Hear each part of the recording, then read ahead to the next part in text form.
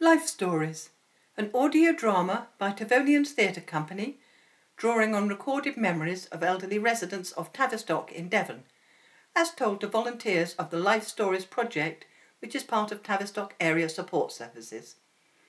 Our fictional characters blend their words and stories. The drama is set in Tavistock in the summer of 2019. It was recorded in the actors' homes during coronavirus lockdown in May 2020. Hey, little hen, when will you lay me an egg for my tea? Hey, little hen, when will you try to supply one for me? Get into your nest, do your little best, get it off your chest, I can do the rest. Hey, little hen, when will you lay me an egg? Cream first, remember? Oh, I'll try. Delicious.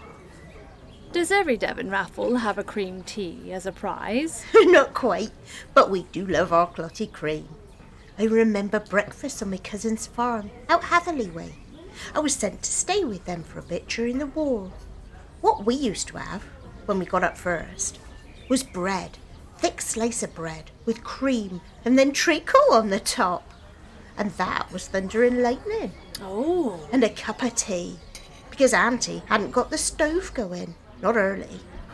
Everybody would have that and a cup of tea, and off they'd go and feed the cows. Then 9 o'clock they'd come in, and she'd have everything fried, ready for them, when the stove had got going. Everyone did more home cooking in those days, didn't they? I loved helping my mother in the vegetable garden. Of course, we were told to grow vegetables during the war, but she loved gardening and growing flowers too. My cousins used to catch rabbits with snares in their hedge. The first ones caught went home, but the rest they took to the butcher's. That was their pocket money. Auntie used to make a rabbit pie. She'd cook the rabbit with pieces of bacon fat, put it in a dish and cover it with puff pastry. Oh, it was delicious. This scone's delicious too. But are you sure we're on the right table? Are some others coming? Yes, it's marked TAS, Tavistock Area Support Services. I think the hotel donated 5 tickets to the raffle. I'm just thankful someone else has organised it. Back in the village, Roger and I seem to run everything. We were both on the church council. Really? And on the committee that ran the village hall. We used to out with the youth club when our children got older. Oh, I was very much involved in village life. You still miss it? Yes, but moving back into Tavistock was more practical. You have to let things go, don't you? This must be the task table for music or tea. Yes. Oh, it's Maggie, isn't it? You used to run a veg stall in Tavy Market. You won't remember me. I'm George. I used to farm out at Dunterton Way. Yes, I think so. Your wife's Mary. Used to be the WI secretary. How is she? Oh, her memory's going, sadly. Sally, our youngest, is with her this afternoon to give me a break. Well, it's got to the point where the doctors keep asking who the Prime Minister is. Well, that's a daft question just now. I'm sorry to hear that, George. Make yourself comfortable. This is my new neighbour, Stella. She used to live near the Queen, but I'll let her tell that story. Oh, I must nip to the loo. Back in a minute. You must have seen a lot of changes during your time in farming, George. Oh, yeah, it was all mixed farms where we were. It's generally 140 to 180 acre. Everybody had a few cows for milk and butter, a few hundred hens, sheep, pigs, everything except goats. And there was a time when we used to have 300 hens, and you would have an eggman come round with a lorry. And the big boys came in with thousands of eggs, and the eggman stopped collecting. Farms like ours with no passing trade couldn't sell the eggs, so the hens, well, except for a few, went. Oh, that's sad. And when you think how short we were during the war, at one time I think the egg ration was about 1 every 6 weeks per ration book. Oh, not if you kept in with the farmers. I think they had to count their hens before the war to see how many eggs they should be providing. Well, Mother must have said that if the hens were free range and laying all over the fields, it was impossible to count exactly how many eggs they produced. She could always swap a bag of eggs for a favour. I did hear talk. I was too young to understand. About my cousin who worked at a Cadbury's factory. He used to turn up just after his friends had a pig butchered, with boxes of broken biscuits. Money never changed hands, but Mummy said it was amazing how many biscuits seemed to get damaged. One time, some American soldiers stopped at the top of the lane and called to my sister, "Has your mummer got any fresh eggs?" Well, Mother was a bit reluctant, but anyway, she put a dozen eggs in a box and they gave the girls a 10-shilling note. Mother said, "I've never sold eggs for 10 shillings. Golly. George has just been telling me about farming. Did you say you milked by hand when you were first married? Yes, we did. We put the milk through a cooler. Then we had to take the churns to the end of the lane. Ambrosia picked it up and took it to the factory. So our milk went into making Ambrosia cream rice. You might have eaten some of it in Windsor. Our cows were hand-milked, but we stopped milk because they stopped picking up churns. They wanted to pick up milk in bulk, but our lane was a mile long with 4 gates. I can't see a milk lorry coming down there. When I finished, I only had sheep and bullocks. Here's another guest. Maggie, George, Stella. We don't stand on formalities here. No need to be shy. I'm Derek. I'm used to getting along with strangers. I did my national service at 18. That put all sorts together, including a ballet dancer. A man? Oh, yes. He found wearing boots difficult. He always wore sandals in civvies. I used to help him with his boots. And he had long hair. We were all lined up for regulation haircuts, and the barber says to him, "I've been waiting for you." Did you do your national service in the army? Yes. We had 10 weeks basic training, which was awesome. Sleep deprivation, lousy food, and NCOs who were turning out soldiers like a sausage machine. At the end, you were considered to be soldiers of the king and ready to be sent wherever. Did they send you anywhere interesting? Malaya. We had a parade and an officer we hadn't seen before turned up. "Chaps," he said. Now, that was a signal to keep your head down because something not very pleasant was on offer. "Chaps, there's a chance to do some real soldiering. We want to send people out to Malaya where they have bandits who are attacking the rubber chappies. You'll go out on patrol, shoot a few bandits and then back to barracks. There are a lot of lovely ladies out there of a very willing disposition. What's more, you get paid an extra few shillings a week. What do you think, chaps? Lots of sunshine, temperature around 80 degrees. It sounds unbelievable now, doesn't it? I'd never been on a boat before, and when we got to the dockside there was this huge thing, like a block of flats, towering above us. Oh. We set off in November and hit the worst gales in the Bay of Biscay for centuries. What year was that? 1949. Of course, we were on the lower decks in the bowels of the ship. We were mainly from the north of England. Slept in hammocks. Everyone was ill. Too much information, as my son says. Looks like it's time for some music. Kiss me goodnight, Sergeant Major. Tuck me in my little wooden bed. We all love you, Sergeant Major. When we hear you bawling, shower lead. Don't forget to wake me in the morning and bring me round a nice hot cup of tea. Kiss me goodnight, Sergeant Major. Sergeant Major, be a mother to me.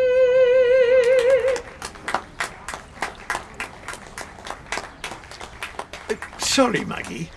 You were saying you were born in Tavistock itself, not out on a farm like George. Yes, we lived in a place off Ford Street.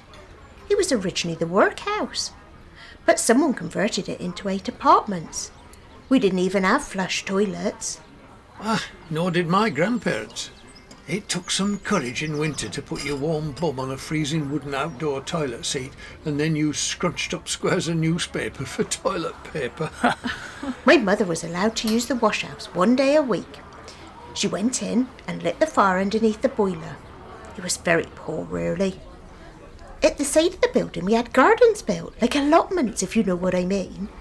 When they first started building houses at Greenland's council estate, we were allocated a house. Carol, that's my late wife, grew up with a zinc bath hanging on the wall. They'd place it in front of fires so they were nice and warm. It was such hard work to fill and empty endless trips of saucepans and kettles of heated water that 2 or even 3 of them used the same water. Oh. That was in a terraced house in Plymouth. Before the local authorities gave grants for home improvements, bathrooms were an unaffordable luxury to the likes of us. Bit different to you growing up next to our dear Queen, eh, Stella? Maggie, you do exaggerate.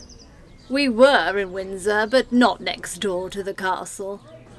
But in the war, the 2 princesses did live there, and every weekend the King and Queen came to be with them.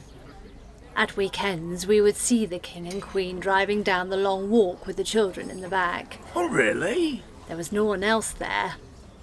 There was never a crowd.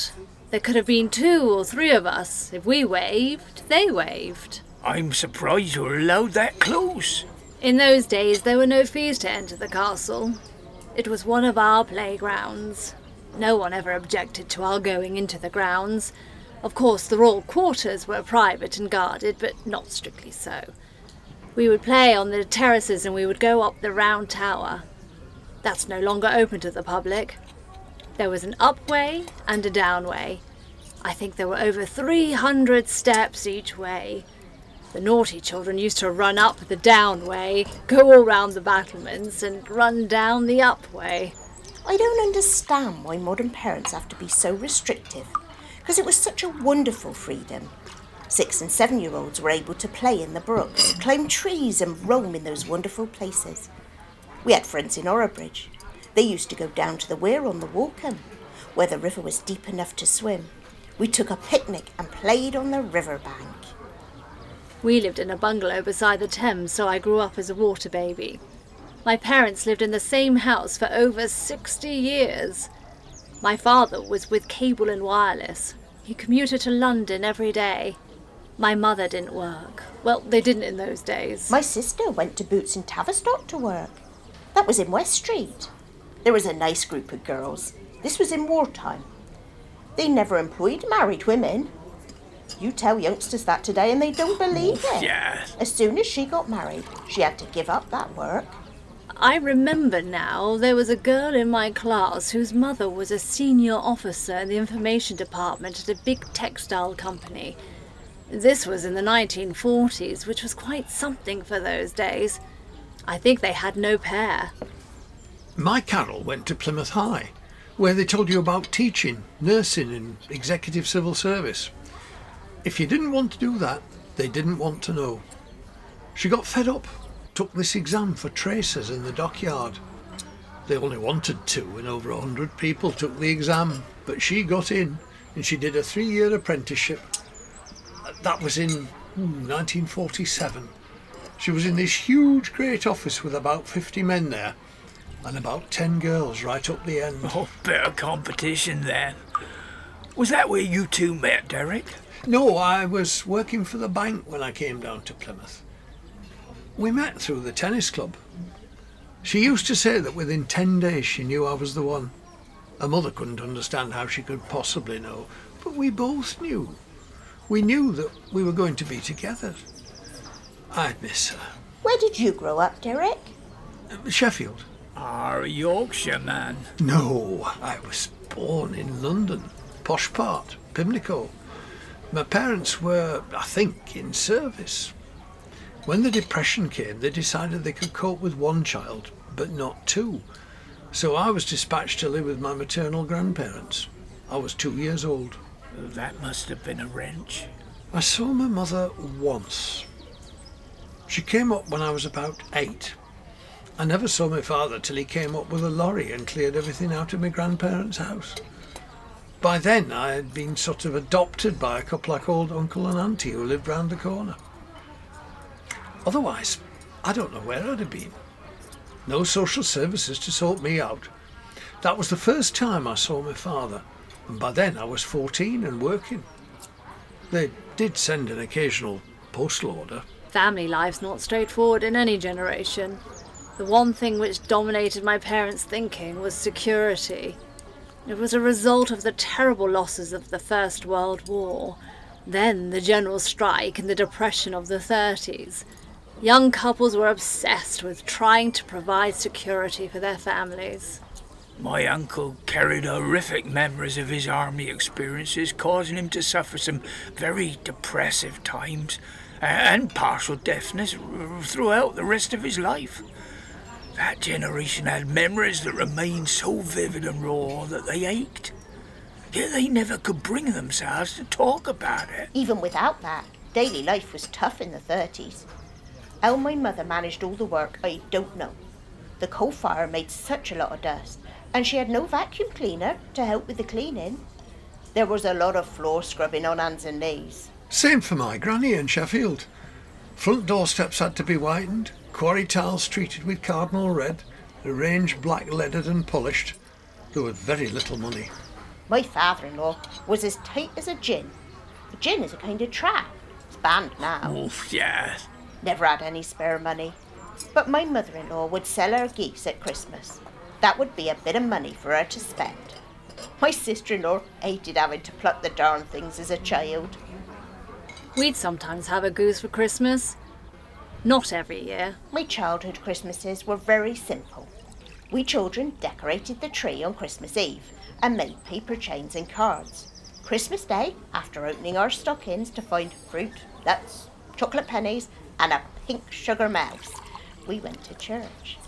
And after lunch, we exchanged presents and played games. When we played games, there was Snap, dominoes, snakes and ladders, Ludo, Tiddlywinks. Hello, looks like we got more company. Oh, take a seat here, love. I'm George, this is Stella, Derek and Maggie. I'm Betty. I hope I'm not too late. Oh, it's so frustrating not to be able to move freely. You wouldn't believe I used to do acrobatic displays when I was a girl, would you? Was that round here? Torquay, St Mary Church. Do you know it? By the seaside? Oh, lovely. Were you born there? No, we moved there from Brixham when I was 4, in the middle of the war. My father, he was over 50 by then, worked as a bus cleaner for the Devon General Omnibus Company, just a very short bicycle ride from our home. I got a bicycle on my 11th birthday. That was a great day. I'd cycle to school, which was about 2.5 miles, so I didn't need to go on the bus or the tram. When we were small, trains were very exciting. We used to go shopping in Plymouth on the train from Tavistock. I'd love to see the trains come back if it's possible. Oh, yes. It would cost a lot of money, I think, but it would be nice. You're right. One of my earliest memories is the bridge that we used to go and look over when the Flying Scotsman went through on the line beneath. Oh, how it used to whistle. I like the buses. As Dad was an employee, the company provided his family with 4 long-distance bus trips a year for free on the company network. It enabled us to travel to Devon's connecting foreign lands. Where's that then? Places like Exeter, Plymouth, Sidmouth, Teignmouth, Barnstaple and Dartmoor. Only a family day out, but for my parents, a gift straight from heaven. Without them, we would not have been able to go anywhere. Bigbury was our favourite. The sand there. Carol complained that her own mother usually took her to the beach at Wembury, which was covered in pebbles. She'd drive there in a Morris 8, but Carol used to get frightened about the car not making it up the steep hill. Cars, in my childhood, were considered to be only for the likes of the wealthy, the posh people. The streets of Brixham were virtually trafficless compared to now. The house we lived in at Higher Brixham was a fair uphill hiking distance from the town centre, a tedious trek for very young little legs. Brixham's over near Torquay, is it? Yes, it was a thriving fishing port in those days. I remember the harbour being chock-a-block with all the trawlers unloading their enormous catch. There was always a strong fishy smell. It permanently hovered around the harbour. You are my sunshine, my only sunshine. You make me happy when skies are grey. You'll never know, dear, how much I love you. Please don't take my sunshine away. Oh, that's lovely. Yeah. So my husband came home one day and said, "We are going down the Fitzes. They are cutting their hay today, and we could do with you as an extra pair of hands." I said, "I can't do much." And he said, "Yes, you can. We have just the job for you." You need to realise that in the old days, hay harvest was, well, if the weather was wet, it could take the whole summer. You would cut a field and then about 3 days later cut another one. You had to make ricks and then you had to bale it. The hay had to be reasonably dry or else you got mildew. Now, harvest is done in a day. So they set up the hay rick from the bottom layer and showed me how to do it. You build it round the sides, which you must keep straight. Then you push the rest in the middle, and you've got to keep it level. They used to pitch the hay up to me. Well, I built it up, and I was quite happy there. Then I thought, hang on, how do I get down? Oh, they said, you jump. I said, I can't, it's too high. In the end, they bought a ladder and took me down. I'd only just got married and I was, youngish. So it was fun. I had no problem with heights. I was absolutely fearless. As a child, my dream was to become a trapeze artist when I grew up, even to run away and join a circus. I was so keen to give myself some starter training that I often climbed the broken winding stairs to the top of the bombed church tower at the end of our road and happily swung from the high scaffolding that propped up the tower. Sounds like you're what my mother would have called an overconfident daredevil. I did have a taste for the exciting buzz of danger, as long as it was of an active nature. Janet, my sister-in-law, worked in the control centre in Plymouth during the Blitz as a plotting officer. They lived with the knowledge that they could be killed at any moment. She said it was actually quite exciting when you're young. When they arrived at the centre first thing in the morning, they'd have a cup of coffee and look round to see if anybody was missing. She'd have been a few years older than us then. Oh, yes. Yeah, she always took a towel with her to the report centre, hoping she could get a bath. Gas and electricity works were damaged in the bombing, so hot water was in short supply. It was serious work, though. She had to chart where aircraft were coming in and the bombs dropped. They used to dread moonlit nights as the river was like a silver road taking the bombers up to Plymouth. There was a map on the wall, and she stuck different coloured pins for bombs, unexploded bombs, incendiary bombs, etc. The incendiaries set something on fire whenever they landed. The bigger bombs were high explosives, and they did awful damage. 2 of my cousins were killed while attending Sunday school. When that church you played on was bombed, Betty. I can remember the Sunday when the war started. Instead of going to Sunday school, we all sat round the radio and listened to Neville Chamberlain say, "This country is now at war with Germany." It was terrifying. But my auntie at Hatherley said they could stand on the top of the field and look to the south to see Plymouth burning. And if they looked to the north, they don't know if it was Cardiff or Swansea was burning. And, she said, quite honestly, if it hadn't been for the lack of sugar, we wouldn't have known there was a war on. In Sheffield, we knew there was a war on. We had an Anderson shelter, but we never used it because it flooded. 2 widow ladies and Granny used to go into the middle one of the 3 terraced houses of the yard of Mrs. Kidders and sit out the raids in her cellar. She was the only one who had a radio, and we used to go in there to listen to the 9 o'clock news every night. We'd sit in the cellar listening to the bombs whistling down and thinking, is this coming for me? Houses all around us were bombed out, but we were lucky. Were they aiming for the steelworks? They didn't get them though. The town centre was destroyed. It was very sad indeed. We soldiered on. I was very young when it started. Everyone was going round looking sad and worried. I said to Mum, "What's going on? Why is everybody sad?" And she said war had been declared.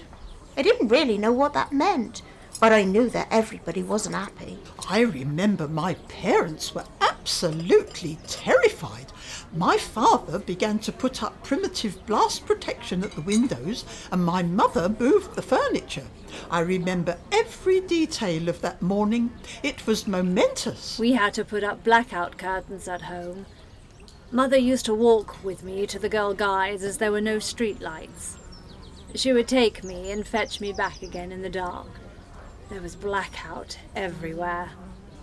Nowadays, children collect cards and so on, but in those days we collected shrapnel, which you could swap for all sorts of useful things that you couldn't buy in the shops, like pencils and rubbers and sweets. The seriousness of what was going on hadn't really occurred to me at that time.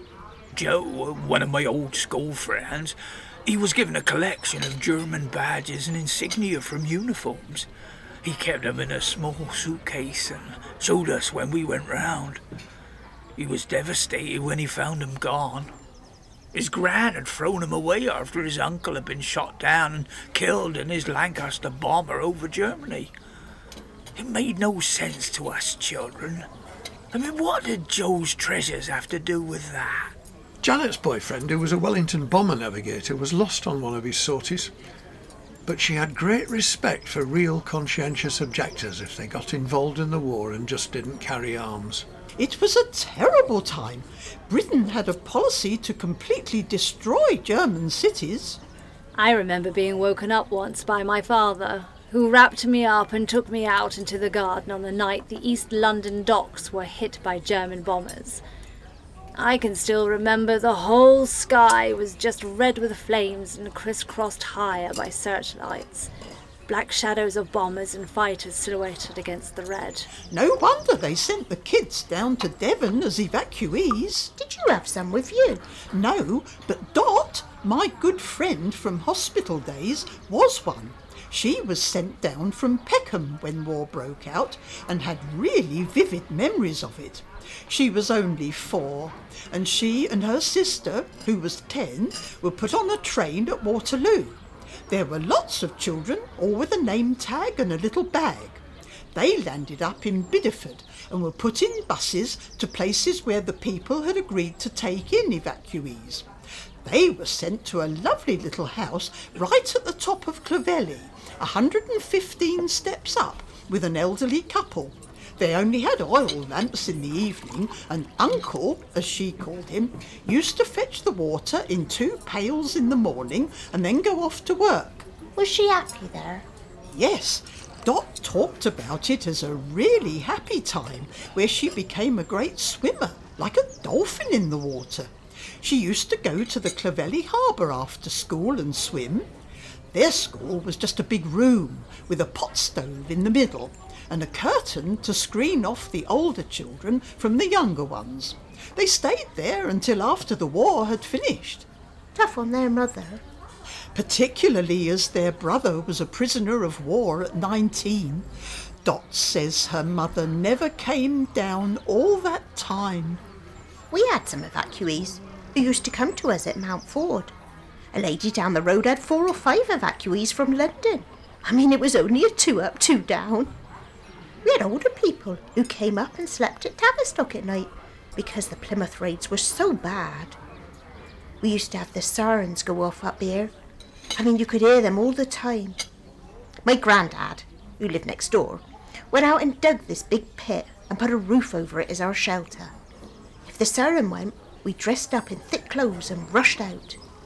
The actual shelter was just below Tavistock Hospital. A lot of evacuees came to Windsor. They used to say that Hitler did not want to bomb the castle because he wanted to live there. So he only had 3 stray bombs on our town. Even in Plymouth, Carol said it never occurred to her that we weren't going to win. She saw bombed houses with wallpaper hanging off the walls, but it seemed unsurprising. What got her family through the war was the attitude that it's not nice, but we've got to get on with it. When the war finished, all the roads round about had street parties. They put out long trestle tables and tablecloths and an odd assortment of chairs from people's houses. Everybody contributed food. Oh, yes. Out came all the stored-up tins of salmon and packets of jelly. We drank National Concentrated Orange Juice, which had been issued for babies and young children. A grand spread of delicious food with no restrictions on how much we could eat. My brother-in-law, he was 15 then, played in a village jazz band up country. VE Day afternoon, they pulled the piano out onto the pavement. Street was full with them playing out there. VE evening, they filled the village hall. He's no idea what time they got to bed, but they seem to have been playing for hour after hour after hour. Daddy came off duty late but thought we must celebrate the occasion, so took Mummy and I up to London and hugging everyone else. We made our way up the Mall to Buckingham Palace and were outside when King George VI and Queen Elizabeth came out onto the balcony with the 2 princesses. 500,000 people jammed into the Mall. Even if, like me, you don't like crowds, it is something you can't forget. They were jammed shoulder to shoulder for miles. That was VE Day in May. It's VJ Day, I remember, in August. An old friend of Mum's had moved to Sheringham in Norfolk and invited us to stay. The day Japan finished our war, we were told to go to the top of the cliffs at 10 o'clock at night. So we walked there, and out at sea, there were ships and lots of rockets being let off, and everyone was cheering. Let the people sing, sing like anything, any sort of song they choose. Let the people sing, let the welkin ring, anything to kill the blues. And now you have gone, dear, this letter I pen. My heart travels with you till we meet again. Keep smiling, my darling, and someday we'll spend a lifetime as sweet as that lovely weekend.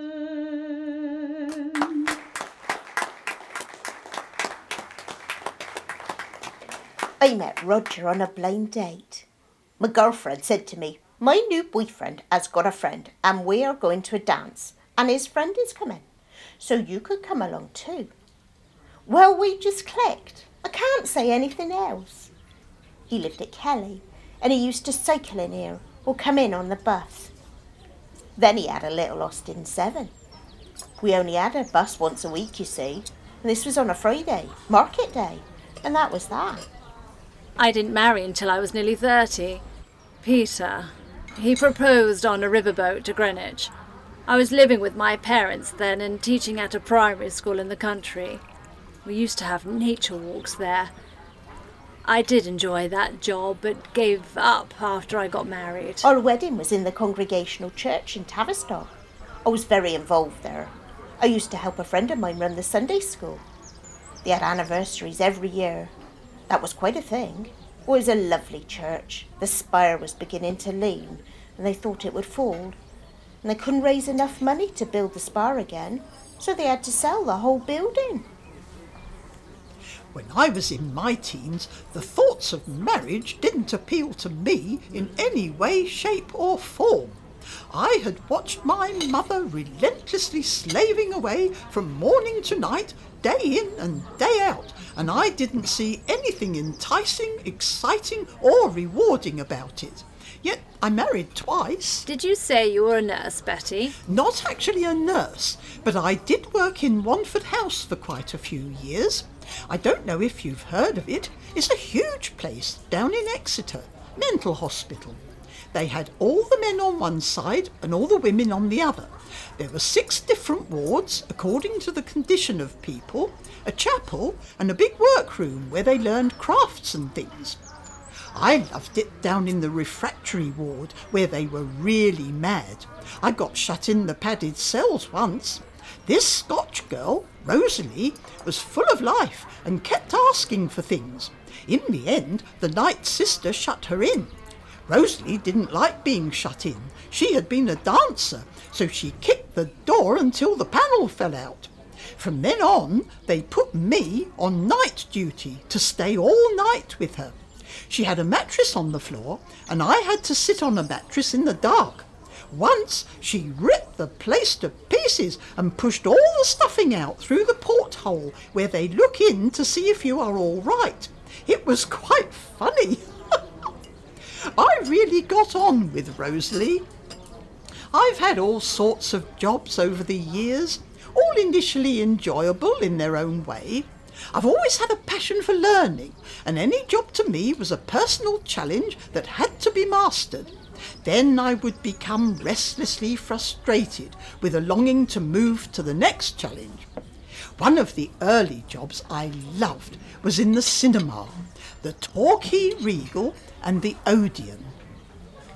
I remember when there were 2 cinemas in Tavistock. I went to teacher training college on the edge of Hertford. A beautiful old Georgian house with lovely grounds and a lake. We could walk down to the cinema on Saturday evenings. We used to queue to sit on the front 4 rows as they were cheap.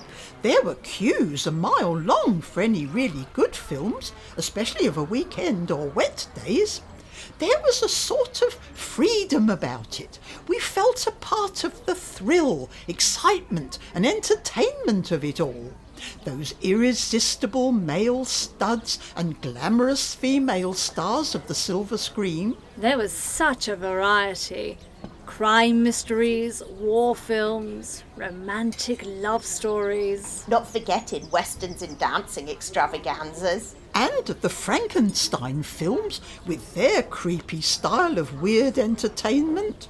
Yes. Unfortunately, my marriage was more like those than the romances. My husband wouldn't allow the health visitor into the house when Mark was tiny. But you escaped?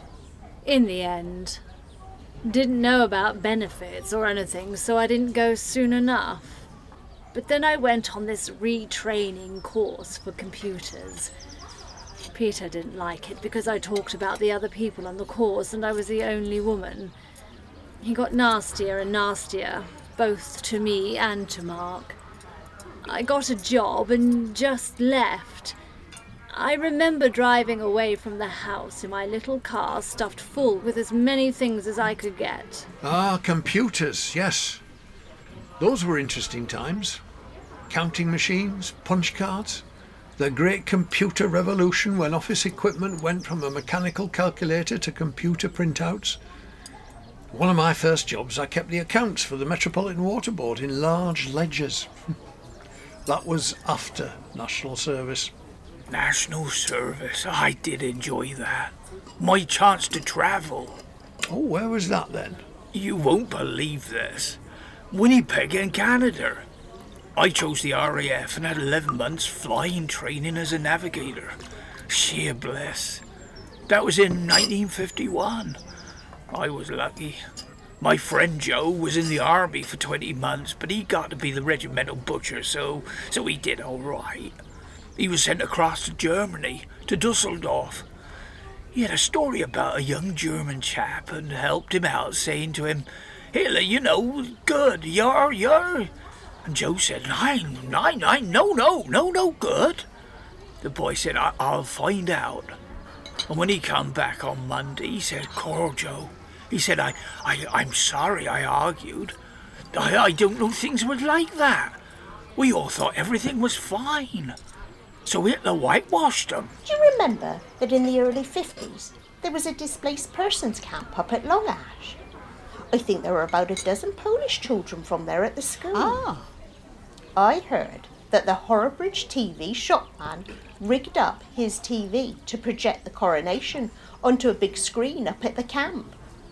There was a large aerial on the water tower to receive the signal. It was like watching a cinema screen. Of course, Harrowbridge had dozens of shops back then, including 3 bakers, I think.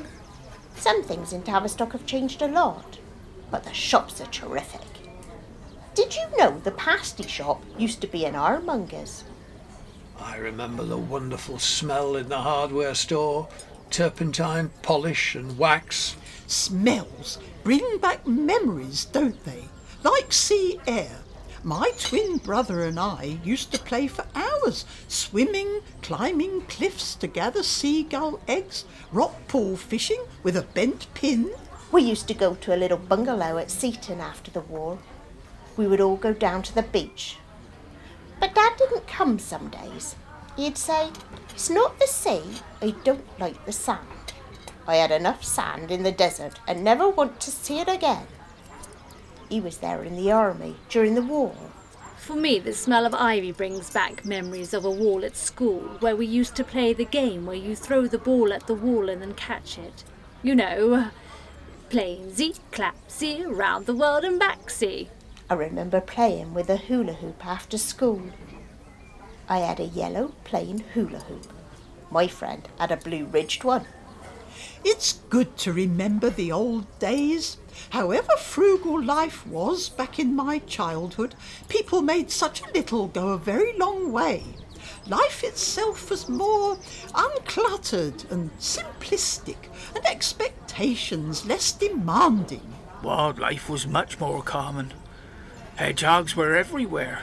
We always had them in our garden, and now they're a rarity. We had water voles in a stream near us, and I haven't seen a water vole for decades. Bank voles were common. Thrushes were as common as blackbirds, and I haven't seen one in Devon for years. Same's also true of butterflies. Such a shame. Friends are still the same. I've got old friends who I went to school with, but there aren't so many of us now. Let's put it that way. You can't help that. Windsor was a lovely starting place, but West Devon is a beautiful finishing place. This is where I hope to be until the end. I'll drink to that. Any chance of more tea? We'll meet again, don't know where, don't know when, but I know we'll meet again some sunny day. Keep smiling through, just like you always do, till the blue skies drive the dark clouds far away. In Life Stories, Maggie was played by Marnie Smith, Stella by Jodie Kent, George by Paul Kent, Derek by Stuart Waterworth, and Betty by Angela Lord. The singer was Rosemary Turner. The producer was Ali Fife Cook. Logistics by Simon Thompson. Audio editing by Joe Thompson, and the script was written by Kit Walcombe. Special thanks go to all those who shared their stories as part of this project. A Devonian Theatre Company production in cooperation with Tavistock Area Support Services.